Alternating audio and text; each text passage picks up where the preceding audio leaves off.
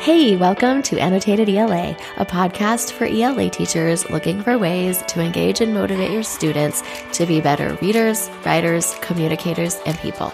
I'm your host, Melissa, a classroom teacher with 20 years experience in middle school. Join me right here each week for practical tips, stories, inspiration, and actionable strategies to use in your classroom, and some laughs. Are you ready? Let's get to it. Welcome back to another episode of Annotated ELA. I am so excited that today we have the vocabulary queen, Liz Puma from Vocabulicious. Liz began her career as a 4th and 5th grade teacher in Vermont. After 7 years in the classroom, she transitioned to the world of educational technology. She was first a professional development trainer, then an instructional coach, and now a curriculum consultant. Liz is the founder and author of the blog and TPT store Vocabulicious, an upper elementary teacher's guide to creating a word-conscious classroom, where she shares low-investment, high-return ways to incorporate vocabulary instruction across the whole school day. And we are so excited to have her. You can find Liz at vocabulicious.com, and all of the links to her resources will be in the show notes. Welcome, Liz. I'm so happy to have you. Hi, Melissa. Thanks so much. It's great to be here. Yes, let's dive in and get to it. So, why did you decide to focus your business and your blog on vocabulary instruction? Well, it's a little embarrassing to admit, but when I was maybe 3 or 4 years into teaching 4th grade, I realized that I was not teaching vocabulary at all, and I really had no idea where to start. So I was feeling really overwhelmed and, a lot of professional development sessions and courses just throw big books at you. We were just actually talking about one, Words by Janet Allen. That's one of my favorites. And as much as those books are really helpful, it's really time consuming to dive into a huge training teacher book. And I didn't have the time on my hands to do that. So I started just Googling vocabulary tips, vocabulary blogs, quick, easy, simple vocabulary activities. And I really couldn't find anything. I saw a lot of ELA blogs that had 1 or 2 posts about vocabulary strategies, but nothing that also included activities, games, printables, lesson plans. So I really thought, wow, this could be a nice niche and I could be helping somebody else out that struggles with vocabulary or teaching vocabulary. And so that's why I started my blog back in 2016. I started the blog first and got a following there before now having also the Teachers Pay Teachers store and some other social media avenues as well. What made you think that vocabulary was so important to teach with your students? Why did you dive into that part of your teaching? Well, to be honest, I think as a student myself, as a kid, that was really something that was missing from my education. I went to take the SAT in high school and it was so above my head that it was scary. I'm not a great test taker too. So that, wasn't great. But yeah, so that was, was a weakness of mine too. So I was like, you know what, as a teacher, I already did a really good job of teaching kids how to love to read. That was also something that I didn't love to do as a kid. And so kind of the next phase of that was to really help them grow their vocabulary and love words. That's really where it all started, was just helping myself to love words and learn new words, and then helping kids to love them too. And you had mentioned feeling overwhelmed, and it was being time consuming just to even think about vocabulary instruction. So what are some quick and easy ways that you found that you could incorporate that vocabulary instruction to save time? Well, first and foremost, like anything you do in your classroom, it's really important to build a routine. So if I learned anything throughout this process of trial and error, and I ended up actually writing my master's thesis on vocabulary instruction because I was so deep in the blog anyway, I was like, well, might as well keep going. And I think I read somewhere that there's over 80,000 words in the English language, and it's really hard to know where to start. So you're going to find 1,000 lists online. Honestly, no matter what words you teach, they're words the kids didn't know before you taught them. So obviously choose a list, first of all, that's relevant and words that they'll actually use and that are age appropriate. And then from there, incorporate it into things you're already doing. So my favorite way, as an elementary teacher was during interactive read aloud. I was doing that every day anyway. I absolutely loved that time. That was a sacred 20 to 30 minutes, usually during our morning meeting of our day. And it was easy to pull out 2-3 words from the book and use those for a few days. I did like words of the week was really my simple way to start.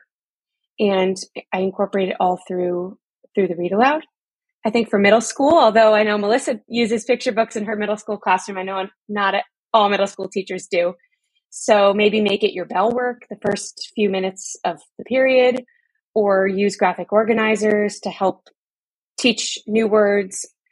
Really, the best thing to do is to make sure that kids are getting a lot of exposure to the same word over and over again. The quality of their word knowledge is much more important than how many words you teach in a year.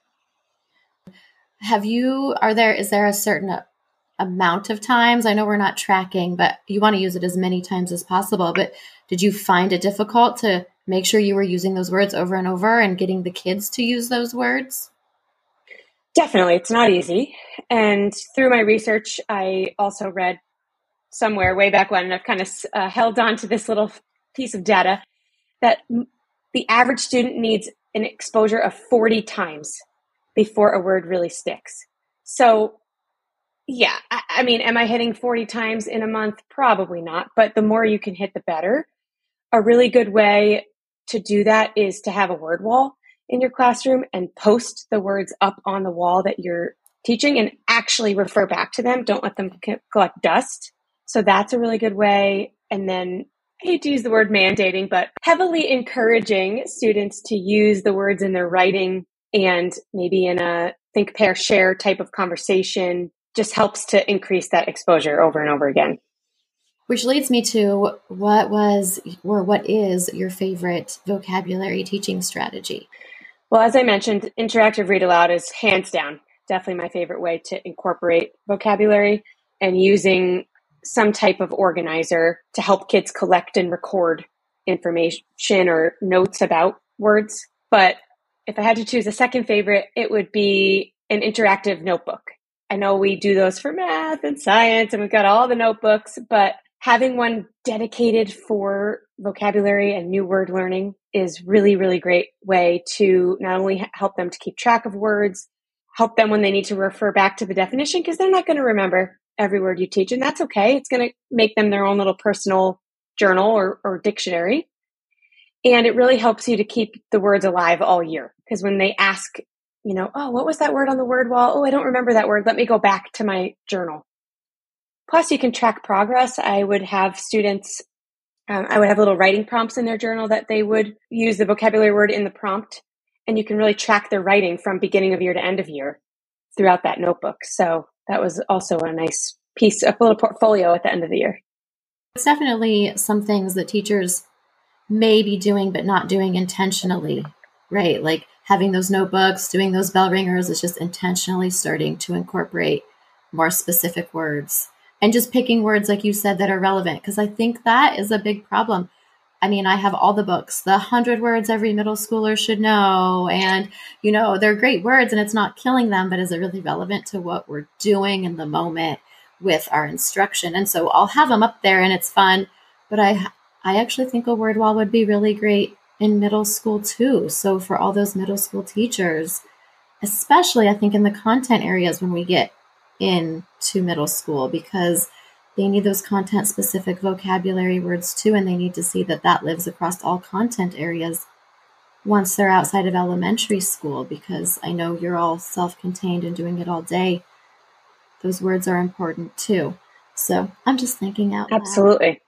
Do you have a suggestion? You were talking about interactive notebook and you have one whole notebook just dedicated to vocabulary for them. Is that how you would do it in your classroom? Yes, that is how I would do it. If that seems a little overwhelming, or like I said, they're already having math, science notebooks, and how many notebooks can you really have? You could make like a word study or a spelling notebook and have half be your spelling sorts and practice for the week and half be vocabulary. If you're more of a 3-ring binder person, you could have pages that you just hole punch and keep, with different tabs. I tried the folder thing. it does work. It's better than nothing, but papers fall out and, get disorganized. So not probably my least favorite option, but also could work if you have them kind of cleaning out the folder enough and not having it be too messy. Just choosing what works in the classroom and what the routine is, because I know you mentioned setting up that routine. So it's just finding what's going to work in the classroom. Absolutely. Good advice. So you talked a little bit about having the students using the vocabulary in their writing and when they're talking. What tools would you give the students to help them improve their word choice when they were writing? How would you continue to encourage that use of the words when they were writing? Well, I think that back to kind of the thought about using words that are relevant, you really want to be teaching words that they're naturally going to be able to easily incorporate into conversation and in writing. There's really no better way. That's kind of the golden ticket there. If you're giving them obscure words, other than in like science, obviously, that they're never going to hear again, it's going to feel so awkward for them to incorporate it into their writing. So that's really the first step, again, is just choosing a list, really sticking with it, and making sure it's relevant and age appropriate. And then as far as like obviously writing prompts, here are the 5 words we learned this month. Please use them in your story. That's an easy way. Another way, which I'm sure Melissa does because she's a writing queen, is to give them some like printable charts, like the set is dead or figurative language examples. Like all that is word choice. It doesn't have to be some fancy vocabulary word from social studies that they're fitting in. It's just really making their writing stronger, the show not tell prompts, things like that. That all to me falls under the word choice vocabulary umbrella. Yeah, just getting them to try something new, put themselves out there. And I think you're right with the relevant. So this is personal too, because I know it can feel overwhelming planning any unit, any lesson. And I'm lucky enough to have a little bit of a pacing guide with all of my tier 1, tier 2 words giving to me in advance. But when you would sit down to plan, I know it's any word is better than no word, but how would you pick your words with your elementary students? I know you would look at your unit, but there could be so many words, depending on the read aloud that you're doing, the words in the book that they might need to know, content-specific words that they might need to know for whatever you're studying. How would you narrow it down, and how many would you choose? Great question. So when I was just starting out, like the first year where I was like, okay, it's now my 4th or 5th year teaching, and I haven't taught vocabulary yet, and I need somewhere to start. I actually started with character trait vocabulary because that was threaded easily into the interactive read alouds because most, books were talking about characters. And I also found that when talking about their family or about a classmate, it was easy to say, that classmate is compassionate, or this one is obnoxious, is a word I was just working on a resource for the other day. That was just an easy way to start. And I got that list off. A professor at the University of Wisconsin did some research. It was called the Character Trait School Approach. And he basically immersed every grade level into a list of 20 character trait words throughout a school year and then tracked their progress. That was a great place to start because I kind of knew, all right, this already works. It was only 20 words to kick off in a few months. And then I would relate it to a read aloud and offer additional practice. And his name is Patrick Maniac. I want to make sure to give him the credit. That's really where it all started. And then from there, like you said, finding a good tier 1, tier 2 list, pulling out some social studies and science, because at the time I was teaching every subject. And if I have any advice, it's less is more. If you try a whole big list at one time, they're not going to learn the definition or meaning of any of them. Picking a handful, really sticking with that for a week or two over and over again, and then trying, restarting the next cycle later in the month. And hopefully by doing that, we always talk about a love of writing and a love of reading, but if they can develop a love of words, they'll be finding words on their own to add. I mean, that would be the ultimate goal. I even think in elementary school that they're just excited about new words instead of feeling overwhelmed by them and like it's just another thing they have to do. So I think that's really great advice, just to start with a small list and just get excited about it. Absolutely. And actually another way to make words relevant is, to some extent, let the kids choose the words. My favorite book ever is The Word Collector by Peter H. Reynolds. He's like, the king of picture books. And Jerome in the book, his hobby is literally collecting words. So what better way to get kids excited about kicking off? It's a great back to school, beginning of year activity. They can start the word wall. They can bring in a word, their favorite word. They present it to the class. They explain why they chose it. And then other kids are likely to get invested and use the words that their classmates brought in plus theirs. So getting them involved too is a great way. Yeah, I agree. I know that this is a little off topic, but apathy is running rampant. I think even in elementary school, just with everything that's gone on the past few years. And so I think choice and them having a voice would really help with any instructional strategy. But I think vocabulary is so important for them to be successful in anything they do. But just starting with that is a really great place. So we've talked about it, but word walls, using them over and over. Is there anything else you wanted to add about making sure that when students are taught those words that it sticks, that they take it with them even after they leave your classroom? Well, I think a little note about the word wall that I started doing later on while I was kind of testing different strategies was I always provided a graphic or a picture or diagram that matched the meaning of the word. Because first of all, students that aren't on grade level might not be able to read the word off the word wall months later. And, visual learners, just a really great scaffolder tool for them. So having that graphic really helps to jog their memory and make that connection. And as you get more words up there, starting to talk about, okay, what words are connected to other words that we've already learned and starting to categorize them. And that really helps them to stick because now they're putting them into different buckets. Something I liked to do was to use them in my teacher prompts instead of, why are you late today? Or why are, maybe you're tardy, or, when you're taking attendance, trying to use some cute words that relate to being attentive and eager and engaged, just little things like that. And then they start to pick up on that. If you use them enough, they'll start to pick up on that. So using them in your conversation when you're talking and then getting them to talk about them too. So true. And when you talked about categorizing them, I mean, that is such a high level skill because even at the middle school level, when I have them try and put words into groups, that is so difficult for them, but so rewarding once they start to really have those discussions. And so I think that's really important. And the pictures. I mean, we all need that schema or something to hang that on so we remember. So I think that's really important to have those pictures and to have them start to put them into buckets like you called it. I mean, that's just so simple. And those can be quick things when you have 5 minutes and you're waiting to go to specials. Let's look at the word wall and talk about what we're doing. You could fit it in at any time if it becomes really part of that routine. So I'm going to use that. Thank you. Oh, you're welcome.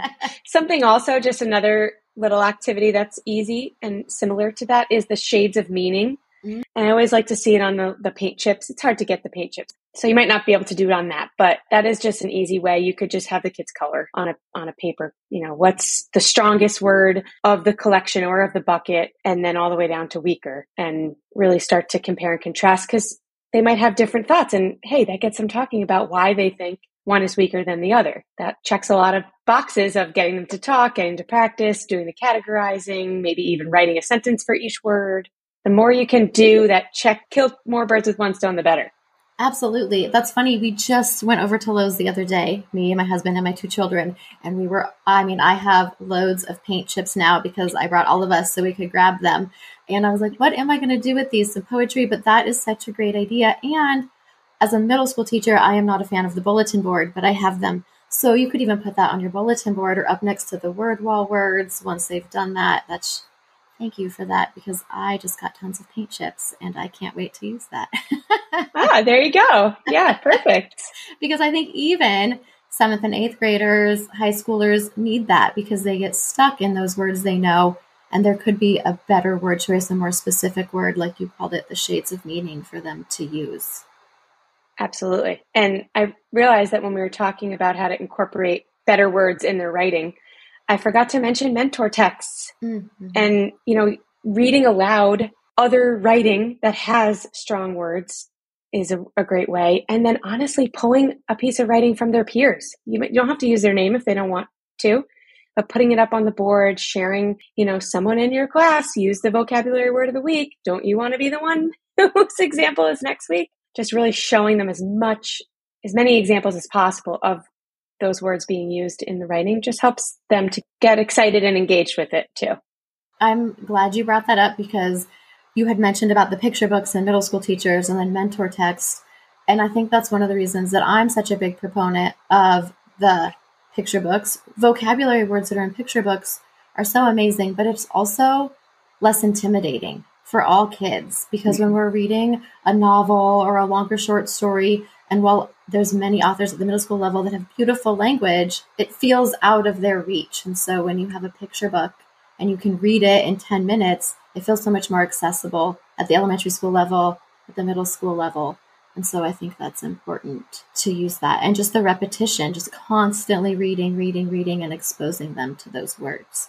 There are some really deep themes in picture books. If you really start to dig in and look around and, I think I also read somewhere like every children's book follows the same 10 themes or something, 8 to 10 themes. Once you start to realize that, again, categorize them in your library, try to figure out the ones that teach perseverance, the ones that teach about second chances or friendship or things like that. And then you can start to use the same vocabulary over and over when you're reading books about the same theme. You can really get creative with it. That's invaluable advice. And for teachers that are out there that are like, well, how do I find these picture books? Do you have resources or suggestions? I know that on your Instagram, you often have posts with those picture books and what the theme is and some vocabulary words. So they should follow you there. But do you have other suggestions for how to start gathering picture books if you're not like me reading to a 4 and a 7-year-old all the time? Instagram is a great place to start. Again, I post usually a book of the week that is matched with a vocabulary word, and in the caption it will mention what the theme is. But I've also curated all of those picture books from Instagram and more on my website. So I think it's called the Favorite Books by Vocabulicious page, and it categorizes them into the different themes and gives you even a vocabulary word from the book that you could focus on if you want, or you could choose a different one, but it's already kind of there for you laid out. Yeah, you've done all the hard work for us. That's what I like to hear. So. And Melissa, on your recent podcast episode, you gave some really good examples of picture books too. So that would be another place to go for some ideas. Yes, I am curating a list as I go. It's an ever-growing list if they're interested, because I really do want to expose them to more of that. And I don't care how big kids get. They love being read to. And I think absolutely, the sillier and the more fun we have with it. And there's plenty of kids at every level that are below grade level. And they're coming into school with that word deficit because they weren't read to before school. And we just want to keep giving them that opportunity to get those words. But I do love your Instagram page. Well, I'm so glad that we had you today. But before we say goodbye, is there anything else or one thought you would like to leave the listeners about vocabulary? I think the main theme of my blog and when I get to talk to people is really just keep it simple. Pick a word list, do some research. Of course, you want those high frequency tier 1, tier 2 words. Pick a word list, stick with it, and make it your goal to have students have a deep knowledge by the end of the year. Now, don't make this word list 500 words. I would stick to maybe 50 to 75 words in a whole school year, and then spread it out week by week and do a few at a time. And you'd be surprised by how quickly they pick them up and how they remember them. I appreciate that because it's easy as teachers to fall into that perfectionist. It has to be perfect. It has to be right. I have to do as many as possible. But we were talking about this before we started recording. Sometimes we overthink things and try to make them more difficult than they need to be. So keeping it simple is great advice. And having kind of an idea of 50 to 75, that makes it feel more doable. Yes. Definitely. Something I always say, you really only need 10 minutes a day. And part of that routine, it takes a few weeks to build it up at the beginning of the year. But part of that routine is using the same handful of activities each week with the words, because they're now not having to learn a new activity and a new word, because that takes quadruple the time and it can be confusing. So I like a word web or a word map, some people call them, using them in writing with a writing prompt, having the shades of meaning for a word. And as you get going week after week, they're going to know what to do when the second they see the activity, and it goes a lot faster. Oh my gosh. Thank you so much for saying that. I call it rinse and repeat. Once you find strategies that work, don't change those strategies, because you're right. They're too focused on learning the strategy and not the content that they're supposed to be getting from it. And so we talk about having classrooms that run themselves and everything else. It's getting that routine down, that procedure down, and then they just automatically can jump into it and get that content. So that is golden nugget advice, just to rinse and repeat those strategies. I love that term, rinse and repeat. Exactly. Saves so much time. So thank you for saying that. Yes. We were so glad to have you. This was very valuable information. I was telling Liz before we started that I am taking a recertification class on vocabulary, because 20 years into teaching, I'm still not sure that I'm doing it well. So I'm so glad to have Liz as a friend to help me. And if you want to find her, go to Vocabulicious.com. She also has a TPT store, and you should find her on Instagram. All of the links will be in the show notes. Until next time, friends, the magic is in the process. Thanks for hanging out with me and listening to today's episode. For more support with all things ELA, visit my free resource page on my website at annotatedela.com/free. Until next time, friends, remember, the magic is in the process.